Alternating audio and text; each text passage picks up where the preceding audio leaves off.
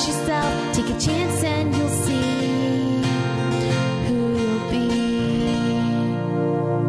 It's time to express yourself, where teens talk and the world listens. Presented by Star Style Productions as an international outreach program of Be the Star You Are charity. You'll rock to an hour of adolescent fusion with your teen hosts and on-air reporters. Meet and chat with cool celebrities, exhilarating experts, and tenacious teens with subjects regarding anything and everything that you want to know. It's time to kick off the fun with our star teens. Welcome to Express Yourself. Each time a woman stands up for herself, without knowing it possibly, without claiming it, she stands up for all women. Maya Angelou. Hello and welcome back to Express Yourself. We're a program by, for, and with creative young people. A platform to give teens a voice. Right here on the Voice America Empowerment Channel.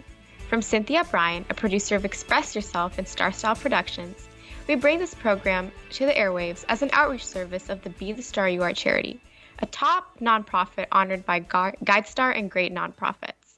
For today's show, Be the Star You Are wants to thank everyone who has volunteered and supported BTSYA over the years. We are thrilled to be serving the world. If you'd like to help us celebrate being a top nonprofit with a donation, please visit www.btsya.org. Every dollar counts, and we will use the funds for our outreach programs. Make sure to listen to Express Yourself wherever you listen to radio or music. iTunes, Amazon, iHeartRadio, Stitcher, Google Play, Spotify, and more. We broadcast from the Empowerment Channel on Voice America Radio, the largest radio network in the world. I'm Ruhani Chhabra, and we have an amazing show planned for today all about feminism. In segment 2, we'll speak with our reporter Rose Sarner with her segment Bite Share, and I'll wrap up the third segment. And right now, I'm going to be talking to Maggie, and hi Maggie, I am so glad to have you on today. Hi, I'm so happy to be here. So, like Ruhani said, hi, I'm Maggie, and today on my segment, The American Connection, I will be talking about feminism. As a feminist, I want to make sure that my feminism includes all people, which is where intersectionality comes into play. That's amazing. And in your opinion, what is intersectionality? So, intersectionality is something that interests me a lot. Intersectionality is a feminist theory coined by Professor Kimberly Crenshaw in 1989, and it states that there are many intersections in oppression, such as race, class, gender, or sexuality. It was originally a term used to discuss how a Black woman's identity was devalued as racism existed in the second wave feminist movement, and there was sexism in the civil rights movement. Now, though it still applies to Black women's identities, it is used to discuss oppression in many different scenarios, such as in the workforce, in the music industry, and in many other social structures. Oh, yeah, I actually have heard about that, and I think it's a very interesting topic to explore, especially today when it kind of feels like feminism has maybe been watered down to certain issues that don't feel as urgent as maybe like other issues are, especially for women of color. Yeah, definitely. I think that, that's like a huge thing. Kind of like how your feminism should really focus on how to like uplift and make really like society better for all women, not just like the women who look or are in the same experiences as you. So, and I'll talk about that a lot later in the segment, but I definitely agree with you. And I love Kimberly Crenshaw. So can you give me some more background about her? So she is a Black lawyer and philosopher and an advocate for critical race theory. She coined the term intersectionality in a paper in the University of Chicago titled Demarginalizing the Intersection of Race and Sex. She is a professor at UCLA and Columbia, which I thought was really interesting. And she co-authored the book Say Her Name, is a co-founder of the hashtag Say Her Name movement, and that was a huge thing last year with all of the information surfacing on Black Lives Matter protests. So that was like, she like co-founded that whole thing, which I found really interesting. Yeah, and she is a co-creator of the Columbia Law African American Policy Forum. Her work has shaped critical race theory and intersectionality as we know it today. So yeah, she's a really interesting person to learn about. One quick Google search and you can find out so much cool information about her. and about intersectionality. And I just think that she's a great role model for women and young girls to really like just learn more about identity and race and gender and how you can really like help women. She's just such a cool person, honestly. Yeah, I definitely agree with that. And I think intersectionality is so incredibly important, especially today when, feminist movement is becoming more widespread. It should really include like every woman, like you said, not just the ones that maybe look or, have the same values as you. It should be like everyone. Yeah. And I think it's important for all of us to be intersectional feminists. And could you give me some reasons why that we should? Because obviously I am one. Yeah. But, yeah. So, a big thing with intersectionality is recognizing your privilege and to try to help others who are less privileged than you. Right. So as a white person, I have an immense amount of privilege compared to women of color. So trying to recognize my own and use that as a force for good to help uplift, encourage, and really put women of color, like give them kind of like a platform and try to help like just kind of trying to use my privilege for the better. Right. And like I said, that feminism should be for all women, not just white upper class women or the women that you share experiences with. I think that making sure that you value all women and your feminism and in how you uplift women is so important. And realizing that everyone's situation is different and that we can't assume that two people that look similar or have similar characteristics may not be going through the same things. They may be facing oppression in different ways. So kind of like how intersectionality is less self-centered feminism in a way. Yeah, definitely. I totally agree with that. And another example of like maybe intersectionality could be like more women of color activists, which definitely. Yeah. I think focusing on their voices are just as important as maybe focusing on like Emma Watson's or any other white feminists. Like, definitely. There's so many amazing women of color who really advocate for their issues specifically. And I like how you said that we can't assume that two people that look alike have similar characteristics are going to the same thing, because everyone's situation is different. That includes like within cultures as well. Yeah. I know that in certain cultures, like women, like the treatment of women is like different than maybe what we're used to. So adapting to that and trying to help women who are going through like cultural taboo, like for example, one is like periods. I know like in Southern Asia and East Asia, there's like a form of discrimination for it. So focusing on those type of issues is incredibly important. Yeah, I think I was reading an article about intersectionality, doing research on this. I think it was by Oxford Trinity College at Oxford. Of course, I'm forgetting it now. And it was talking about how basically the difference between two people in the same ethnic group that have the same sexual or gender identity and stuff like that, their experiences can be vastly different. Right. Like how a white queer woman and a black queer woman have very different experiences. Yeah. And how if you come from an upper class black family and a lower class black family, your experience will be immensely different. Or like even women of color and men of color, like you can't assume that just because people are in the same like kind of, I think group is the wrong term. Demographic. Maybe. Yeah, demographic. Yeah, thank you. That like they experience the same things. And I think that that's something really important to focus on, kind of like not having a kind of stereotypes based off of anything like that, and not kind of making assumptions on someone's standing in society, someone's like basically anything just based off of the kind of demographic based off of the demographic that they're in. So that's I just thought that was so interesting, and that it fascinates me really. And I think that it's so important for everyone to learn about this. And that's like really why I kind of wanted to do this segment, so that I could like shed light on this.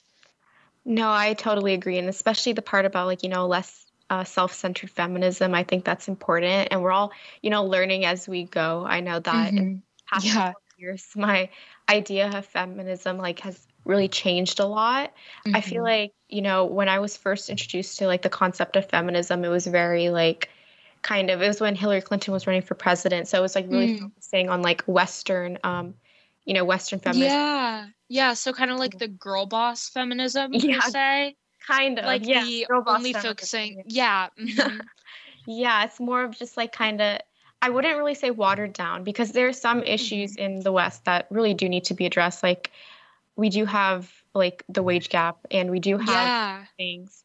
But at the same time, there are so many pressing issues. And I was going to say later on, if you look at what's happening in like Afghanistan now with like women like genuinely facing a humanitarian crisis, I think that as people that live in the United States, and that even though we have a host of issues in our society and our government and just economic and like in the workforce, I think that looking at it from a global perspective is so important while dealing with feminism. And like I said, not having your feminism center, like not only kind of caring about a woman if she is high in the workforce or if she is upper class, even though it is so important to have female bosses and CEOs, I think looking at it from more of a global lens is something that's so important,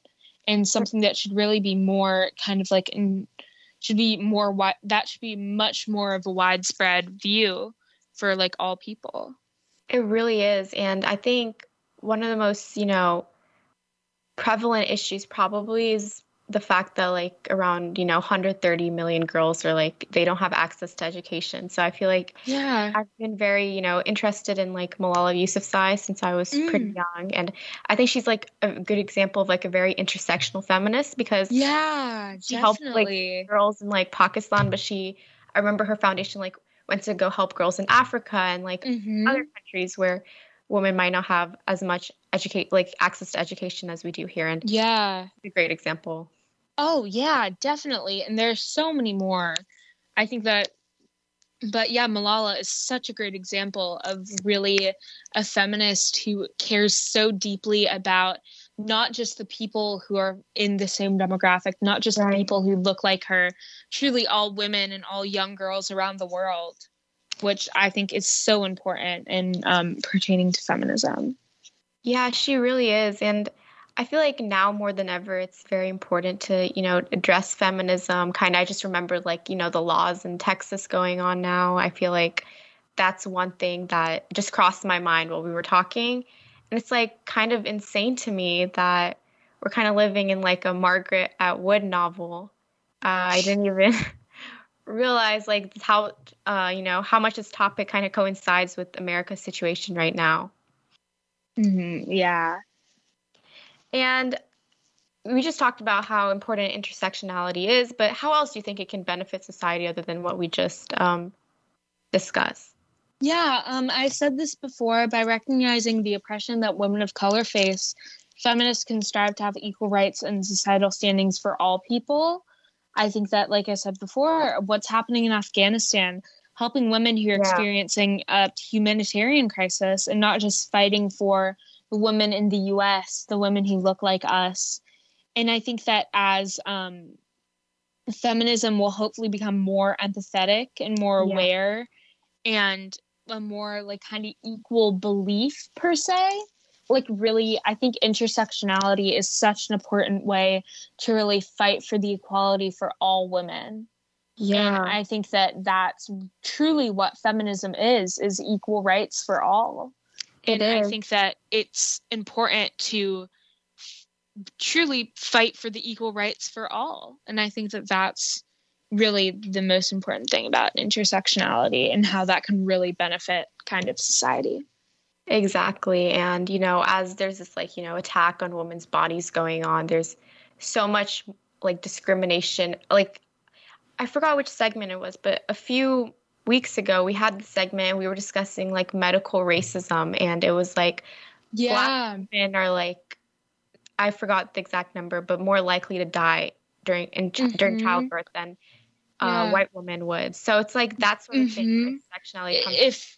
If I may add on that, it was like it was a genuine medical belief that Black women didn't experience pain in the same way that white women did for years. Exactly. And that they had like a higher pain tolerance or something like that. Some completely just dismissive and really horrible belief. So I think that, and that has, and it happened pretty recently, or it was a belief until like pretty recently. And I'm sure that there are still remnants of that today. Exactly. But yeah, that's exactly right. It's really scary, you know, like along with sexism, which is terrible, the fact that, you know, women have to face discrimination, there's probably more towards women of color, unfortunately. Yeah, I think women of color are at the intersection of and really intersectionality, it started, like I said, women of color are at the intersection of the racism in our society and the sexism. So I think that, like I said, there were racist people in the second wave feminist movement when Kimberly Crenshaw was an avid, or she still is. Yeah. But when she was really when she was talking about this and coining this term, and there were sexist people in the civil rights movement. So I think that you combine the racism, the classism, the sexism in our society, and that's really like where intersectionality comes into play. Exactly. And you know, besides Kimberly Crenshaw, do you have any other pioneers of intersectionality? Yeah, a big one is Patricia Collins. She is a sociologist, a professor, and an author. Her first book, Black Feminist Thought, highlights how upper-class white feminists don't realize the intersections of race, gender, and class in feminism. I think she's another very interesting person to research, though I don't know as much about her as I do Kimberly Crenshaw. I still think that I do want to do a lot more research about her, and she is such an interesting figure and an interesting person to really learn about. Yeah, also I think I have another one. Her name is Angela Davis, and she's quite famous. Yeah, she wrote Woman, what was it called? It's like Women of Race and Class, I think. Yeah, that one. I think that's a great read, and she's one of the most well-known intersectional feminists. Yeah. Really a pioneer. Yeah, I think that having like really strong intersectional like women and feminists to look up to for young girls and women is so important, and to really learn from them and use the amount of intelligence and like the need and like to really that they have and like to really like learn from them. I think that that's something like really important to do. Yeah, and it's so important to have like representation of strong female leaders. Yes, definitely. You know, just like white women, obviously, who like women in general, like it's great to see them in power or have a role in some dominant role. But it's great to see like, I know like maybe we don't all agree with like Kamala Harris's policies, but it is nice to see like, you know, a woman of color who's at the forefront of, you know, our country right now. Yeah, I think that that's so important to really show young women and young girls. I remember watching the inauguration and crying because like that's the first time I've seen a woman like be there, and I think it must have been so important for girls of color, because like that must have been the first time that they've seen themselves represented on that high of a scale in politics. Yeah, I think that's so important. And though no politician will be perfect, and we've like seen that immensely, I think even that representation was so important for women of color, girls of color around the U.S. and truly probably around the world. It is amazing that, you know, we're at the point that women of color are able to get, you know, able to become leaders of our country more than ever. And I think it's so important to support them, you know, in the coming years. And I'm sure so many who are on the way to success. And one of them is, you know, the inaugural poet, Amanda Gorman. Oh my gosh. Wow, she is just, her way with words and with language is so beautiful.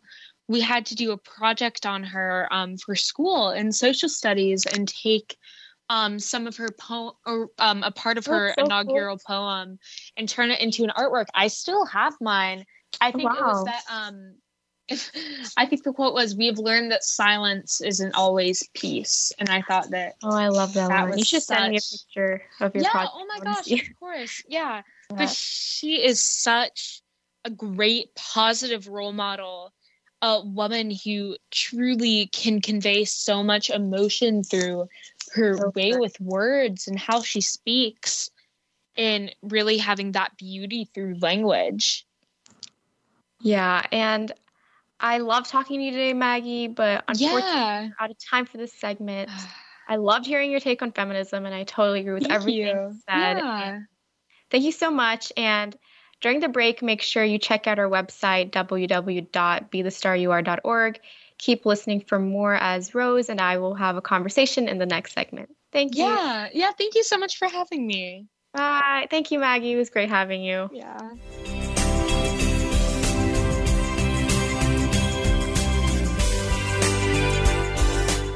Follow us on Twitter at VoiceAmericaTRN. Get the lowdown on guests, new shows, and your favorites. That's VoiceAmericaTRN. Are you a teen interested in becoming a radio personality? The Positive Message Outreach Program of Be the Star You Are charity trains dedicated young people to be reporters and hosts on Express Yourself Teen Radio.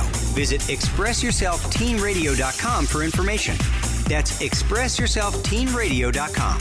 Don't forget to tune in to Express Yourself Tuesdays at noon Pacific Time, 3 p.m. Eastern Time on Voice America Kids, where teens talk and the world listens. The future of online TV is here. View exclusive content from your favorite talk radio hosts and new programs that you can't see anywhere else. Visit voiceamerica.tv today.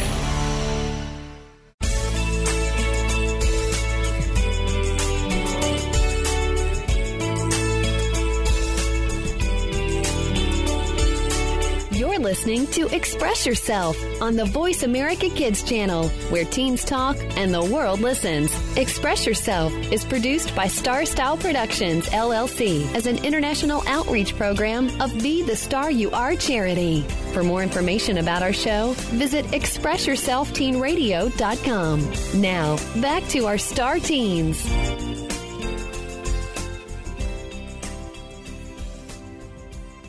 Hello and welcome back to Express Yourself.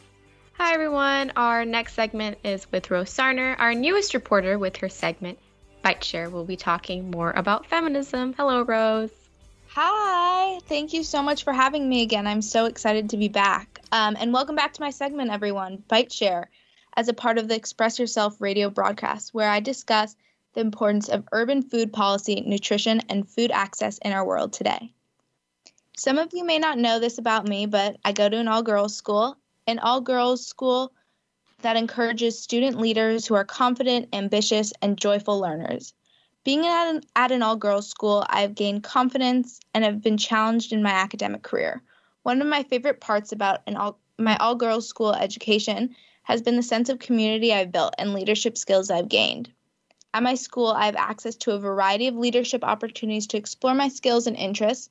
One of the final projects I did freshman year in my history class was called a service learning project. And in this project, each student spent time researching an issue they were passionate about, connected with an organization, and created a proposal to best make a long-term impact. And this project was a key factor that opened my eyes to the lack of nutritional education and healthy foods in the world today. Being at an all-girls school, I understand the value of my education and realize that not only many young girls, but a large amount of kids and families do not receive proper education like I have gotten. After collecting a variety of different information about food access and nutritional education, I immediately felt determined. I found out that many kids in my community have not received the proper access to healthy foods and nutritional education. Wow, that's so cool that you go to an all-girls school. I always thought that would be so cool to go to, and I love what you said about how there's so many kids who, especially young girls, who don't have that, access to education. Me and Maggie were just like talking about, like Malala, who started this movement, and it's great to see that you're taking a stand, to give more nutritional education to girls. It's spectacular. Yes, I read Malala's book. I think it was in 6th grade, and I was just like, her story is incredible, and it's just so fascinating to hear about it. It's really amazing. And she's right. Education really does, open up a whole new generation of leaders, female leaders. Yes, of course. And I think knowledge, like I started saying, knowledge is just like the most powerful skill you can spread and tool you can share. It's really amazing. Exactly. And do you have anything else about, access to nutritional education? Yeah, so during my research during this project, I found out from healthypeople.gov, which shows that the average distance from the U.S. households to the nearest supermarket was 2.19 miles, which, according to the study done by USDA's Economic Research Service, 11% of U.S. households are food insecure, meaning that many households are simply lacking access to food in general, which is just crazy to fathom because I have access to food, like fresh food, like at school. When I'm just like driving to school, there's so many grocery stores that sell like seasonal produce. But thinking about these people who are just food insecure and don't have access is simply, I don't even know how to put it. It's just a clear issue that we need to address. And, I once did like work with this nonprofit, and it was like, so many lower income girls, they don't go to school also because of like issues like lack of food, because they have to go make it for their families, like go, if they live in a village, they have to go all the way to like an urban area or, grow it on their own. So the access to food is basically, it's a segue to everything that we need, especially for young girls. Yes, for sure. And do you think it's like the physical distance from grocery stores that causes food insecurity, or? Well, I think physical distance is a clear impediment to adequate access to food and one of the main issues that prevent many citizens from receiving healthy produce.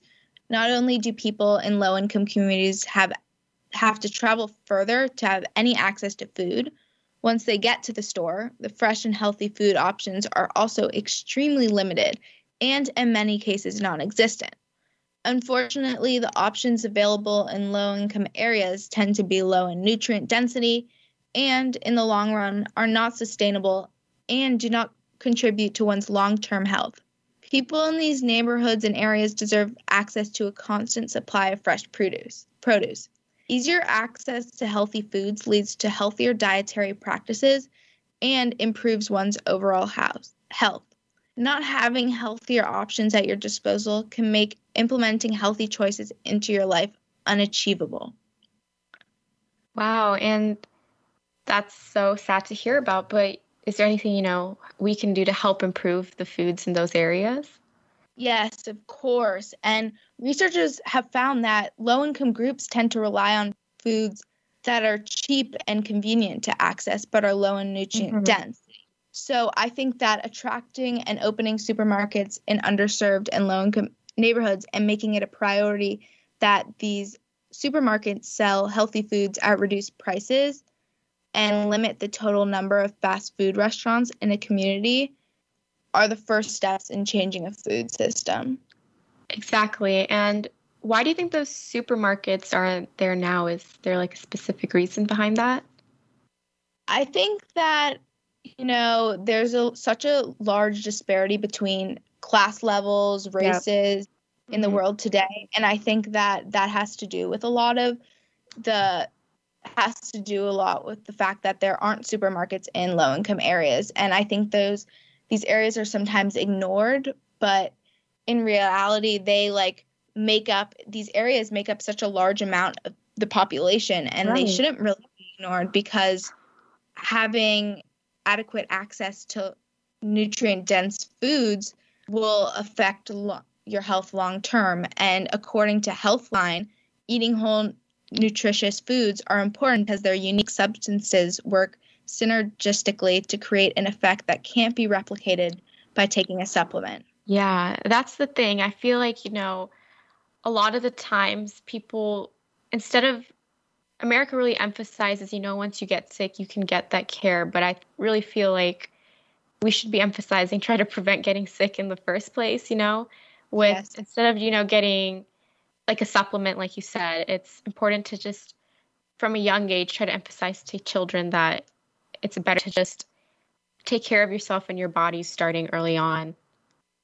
Yes, I agree. And many professionals are actually beginning to acknowledge and advocate for food's lasting power. The idea of food as medicine is not only an idea whose time has come, like we were discussing. Dr. Darush also said, a cardiologist and dean of the Friedman School of Nutrition Science and Policy at Tufts University. She also said it's an idea that's absolutely essential to our healthcare system. Yeah, and exactly.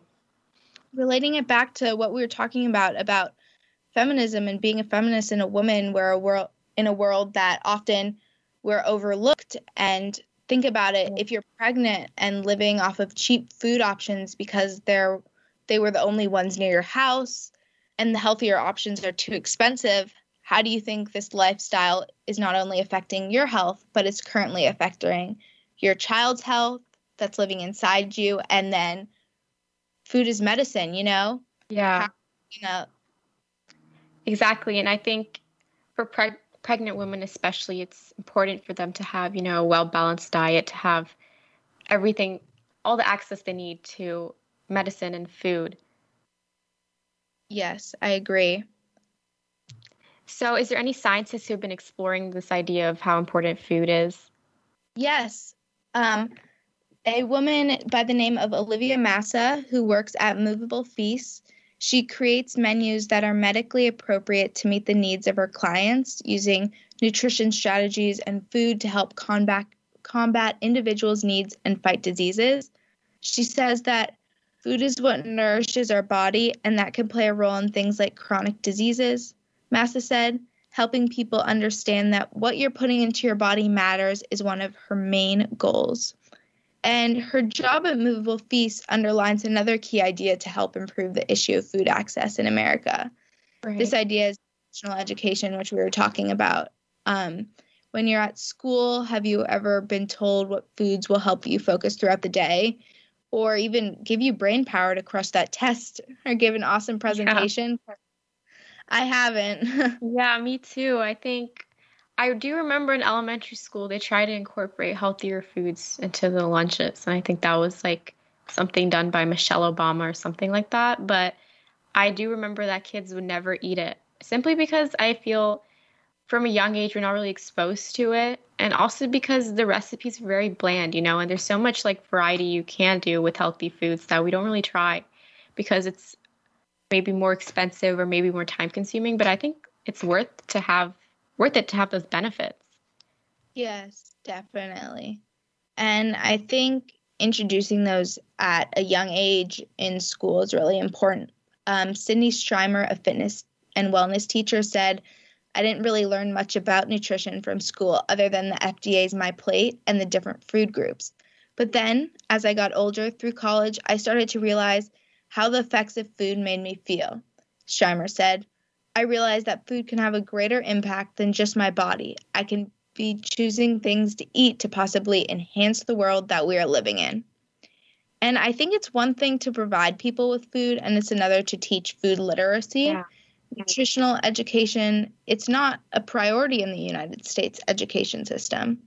Typically wellness programs focus on physical education rather than what is put inside our bodies, which have the more long-term effects. And I totally agree with that. And adding on to that, I feel if we just expose it from a young age, I feel like it's more ingrained in you. And I think it's so important because even learning it now, like, let's say, like, if I'm 16, it probably will have a harder time, like, trying to incorporate healthier foods. Like, I'm trying to do that right now, and I feel like it's pretty difficult simply because, like, I was raised on more of, like, whatever you want to eat diet. But I guess when you're older, you start realizing how important your body is. But I feel like children should learn it. Yes. we need to change the way people think, like you're saying, about food from a young age by teaching families how to eat properly with healthy ingredients, giving them tools and resources to do so. And I think this will truly change the way that other people live their lives and will have countless effects on their physical health and internal health. Yeah, I totally agree. Is there anything else you have about feminism or about nutritional education? Yeah, so coming up this Monday on October 11th marks the International Day of the Girl. And as a student at an all-girls school and a board member of the GG Club at my school, which stands for Girls Empowering Girls, we have organized and planned a drive. Oh, wow. And this drive, sponsored by Girls Empowering Girls Club at my school, we partnered with the nonprofit LIDÈ. And LIDÈ is an organization that helps young teens in Haiti feel empowered by providing these girls with art programs, academic support, and nutritional education, like we were talking about. That's so important. Mm-hmm. Wow, that's incredible. So is that going to be in your area, or is it going to be, or is like you have a drive where you live, right? Yeah, so it's actually, there are bins at my school right now where we're collecting toothbrushes, toothpaste, art supplies, and hygiene equipment to help support these girls in Haiti. And the LIDÈ programs reach at-risk girls age 11 to 21 who are out of school or significantly behind in age to grade.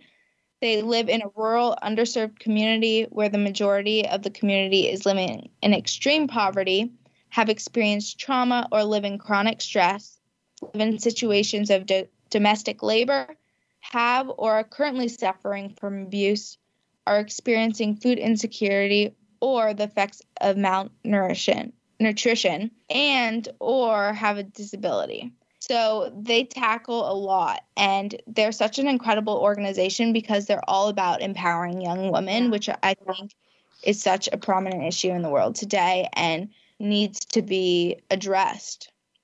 Yeah, I agree. And I think it's so cool. I think your drive will really have like a tangible impact, which you'll be able to see with the program. So great job. I think your school's doing amazing. Thank you. And I think it's really important that these girls are given the opportunity to share their passion and express themselves through LIDÈ's creative art programs, just like I do with my passion for nutrition, and how everyone has a passion that allows them to express themselves. Yeah, I like the pun. And what would you suggest to other young girls who are like struggling to find their passion, like you just said?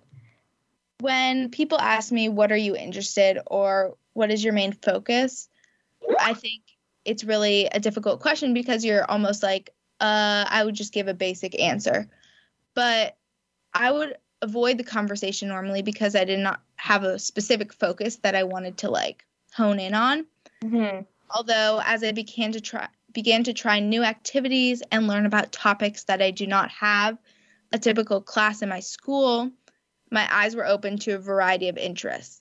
I always thought my answer to my passion had to be a subject in school or a unit we studied in English or history, but that's not the case at all. I think it's sometimes a misconception. And exploring new activities that you would not necessarily participate in on a daily basis are those that lead to discovery. Now, this could even be the activity that your mom is forcing you to do, but it is trying new things, even if you have this preconceived notion that it's not for you, is the big idea. And this process does take time. Yeah, exactly. And I think, it's so important for young girls to feel empowered since we're young. We get involved in all these activities, even ones that might seem more male dominated, if that makes sense. I know that in my high school, we have a speech and debate team. And for some reason, there weren't many girls on there, which is crazy to think about. But yeah, we didn't have that many girls. And there was one of my friends, she started this thing where she would try to like recruit, because she was like one of the captains, to try to recruit more girls specifically. And I feel like it's so important to have, you know, diversity in terms of everything, but especially in terms of gender in these activities. Yes, I totally agree. And I think that can even be portrayed in the media starting right now. Like gender roles are constantly switching, and that's so important to inspire the younger generation, and seeing people who are challenging gender norms and gender stereotypes for young girls at home is really makes people understand that it is possible to do so, and that there are people setting a bar and setting a guide for others.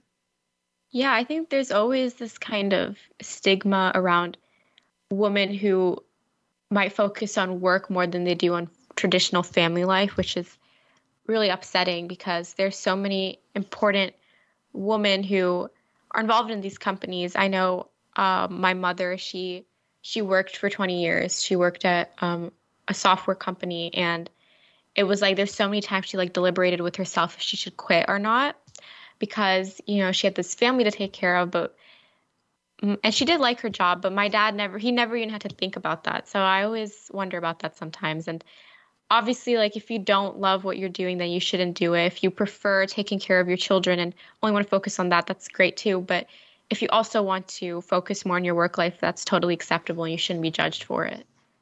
Yeah, definitely. And I think, like you're saying, setting an example and just leading and taking charge. Over 2 summers ago, actually, I worked for a Los Angeles City Councilwoman named Raman, and she was running for office, and I worked on her youth team to spread her word and get her hopefully elected. And she did get elected, which was amazing because she defeated a male incumbent, which is a pretty big deal. And she ran, and her main focus was, I wanted to do this for so long, and this is just the moment I've had the courage to do so, because there started to become more women in politics, especially. And so seeing people who are living the life and the jobs that she wanted to motivated her to do so, and she wanted to be that person for the younger generation. Wow, that is so cool that you got to be part of a campaign like that. That is incredible, especially for a female candidate. I feel like that's very important. And, you know, I did also get to work for like a congressional candidate, but it was a male, but he wasn't bad either. But in terms of, you know, more of like for women, I get to volunteer at this nonprofit that focuses on like victims of domestic violence, which usually are women. So, you know, you get to see a lot of their cases, and it's very, very sad to see how, you know, traditional gender norms really influence the way they're treated. Yes, definitely. It's such a large issue in the world. And how would you think that these women are able to challenge the stereotypes? I think, you know, like going back to my mom, you know, I feel like pursuing what they want to pursue instead of just what society tells them to do is one excellent example. I feel like right now that's so important because there's still stigma, there's still some aspects of taboo, but if you really want to change it, then you should defy, even though it can be really tough. I know it was probably tough for my mom because, you know, there's probably someone, you know, relatives maybe might have judged her for her decisions, but you know, it set an example for me. And now I know what I want to do when I grow up. So it's one of the examples I can give. Yeah, that's amazing. And thank you so much for coming on, Rose. I love talking to you today, and it made me learn so much about nutritional education, and great job with your drive. You're doing amazing. Thank you. Thank you so much for having me. I love talking to you. Thank you. And you've been listening to Express Yourself. Show your love for more segments by donating to the Be the Star You Are charity at www.btsya.org. And keep listening for more in segment 3. Bye.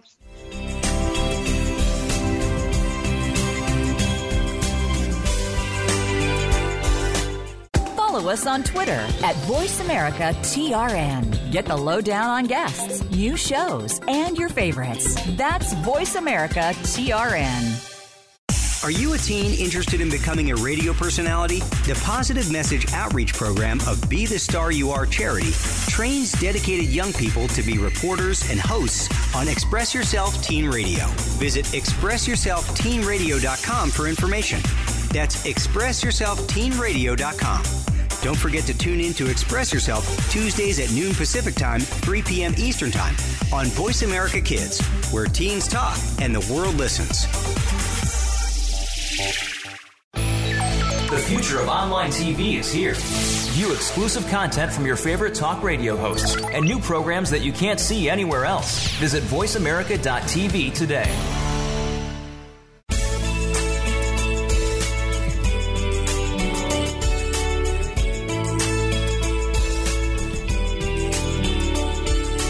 You're listening to Express Yourself on the Voice America Kids channel, where teens talk and the world listens. Express Yourself is produced by Star Style Productions, LLC, as an international outreach program of Be the Star You Are charity. For more information about our show, visit expressyourselfteenradio.com. Now, back to our star teens.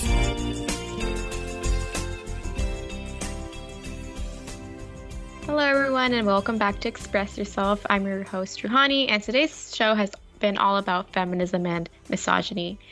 And a fun fact about me is that I was born on March 8th, which is actually International Women's Day. So since I was a kid, my parents, they like to joke that I was such a feminist because of my birthday. And in fact, on my 7th birthday, when I discovered the importance of March 8th, I went to one of those hibachi restaurants where they cook in front of you, and the chef was a woman, and she did all these neat knife tricks, and usually it was a guy who would cook in front of you like that. And my grandma, she told me they specifically hired her for me, and I was so happy.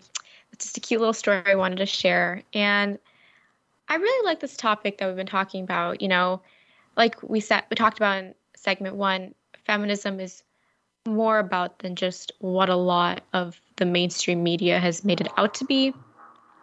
Real feminism is very intersectional, and it focuses more than just on the Western demographic, and it's designed to assist all women, and that means no matter their race, their nationality, even if they're cisgender. And real feminism wants to create a better life for future generations of girls. And a lot of people, you know, they want to make fun of feminists for these exaggerated stereotypes that they get angry at everything and just focus on hating men. But real feminism isn't about those things. It's not about hating and bashing men. It's about uplifting women to the point where we have the same rights and respect at every level, which we still don't have. You know, every level, that means local, national, and global. And we have made some wonderful advances in the past century, but it's still not enough. Like I mentioned in segment 1, 132 million girls are out of school with no access to education. And this troubling statistic was like reintroduced to me in my human geography class. There's really no doubt that women throughout the globe suffer at a much larger scale than men. And from like sex-selective abortions to female genital mutilation, there are many cultural practices that discriminate against women. You know, example I can think of are like period huts in India and like other Southern Asian countries. It's where like women, they travel all the way to like a secluded hut when they're on their period, and a lot of them end up dying because there's so much danger in those areas, like snake bites and other terrible things. And it's really important to think about the suffering that every woman goes through. But that doesn't mean we're totally protected in the West. You know, our bodies are still under attack, and a bill that was passed in 1973 is threatening to be overturned in several states and preventing the full control a woman is supposed to have on her body. And during these troubling times, it's so important to uplift women and broadcast every woman's voice, No one should be left behind. So in the future, every girl can have a right to education, and no woman is forced to conceive a child, which seems like what our country wants to do right now. And here's some feminists and their work I would like to recommend. So Maya Angelou, whose quote I read in the beginning, she's a poet and the author of Why the Caged Bird Sings. It's a beautiful, beautiful autobiography, and her works primarily focus on her experience as a Black woman. And we've mentioned her throughout the show. Malala, I feel like she's a great girl to introduce to younger children, especially because her biography can be very inspiring for younger people. I mean, it's inspiring for everyone, but I remember reading it when I was like 9 or 10 and felt very empowered. And since she was 11, Malala has been fighting for a girl's right to education after the Taliban took over Pakistan, which unfortunately is still relevant because of what's going on in Afghanistan. And also, which I also mentioned her in segment 1, Angela Davis. She's an activist and an author. She is most well known for her role in the civil rights movement, and her book, Woman, Race, and Class, focuses on the importance of intersectional feminism. So if you're interested, I really recommend checking that out and trying to educate yourself more about feminism. And we are out of time for today's show. As always, we express our gratitude to Star Style Productions, Cynthia Bryan, Be the Star You Are, and our Voice America Empowerment crew, especially our audio engineer, Josh. Thanks to our guests from across the world. And a huge thank you to our listeners for making us a top-rated program. For more information about the Be the Star You Are charity, visit www.bethestaryouare.org. Find us on Instagram at Express Yourself Radio. Make sure you empower women and be a feminist. Always remember to speak up, speak out, and express yourself. Bye. Thanks for joining us this week on Express Yourself, produced by Star Style Productions, LLC, as an international outreach program of Be the Star You Are charity. For more information about our show, be sure to visit ExpressYourselfTeenRadio.com. Please join us again next Tuesday at noon Pacific Time, 3 p.m. Eastern, when teens talk and the world listens, on the Voice America Kids channel. Until then, remember to express yourself. Stars could shine between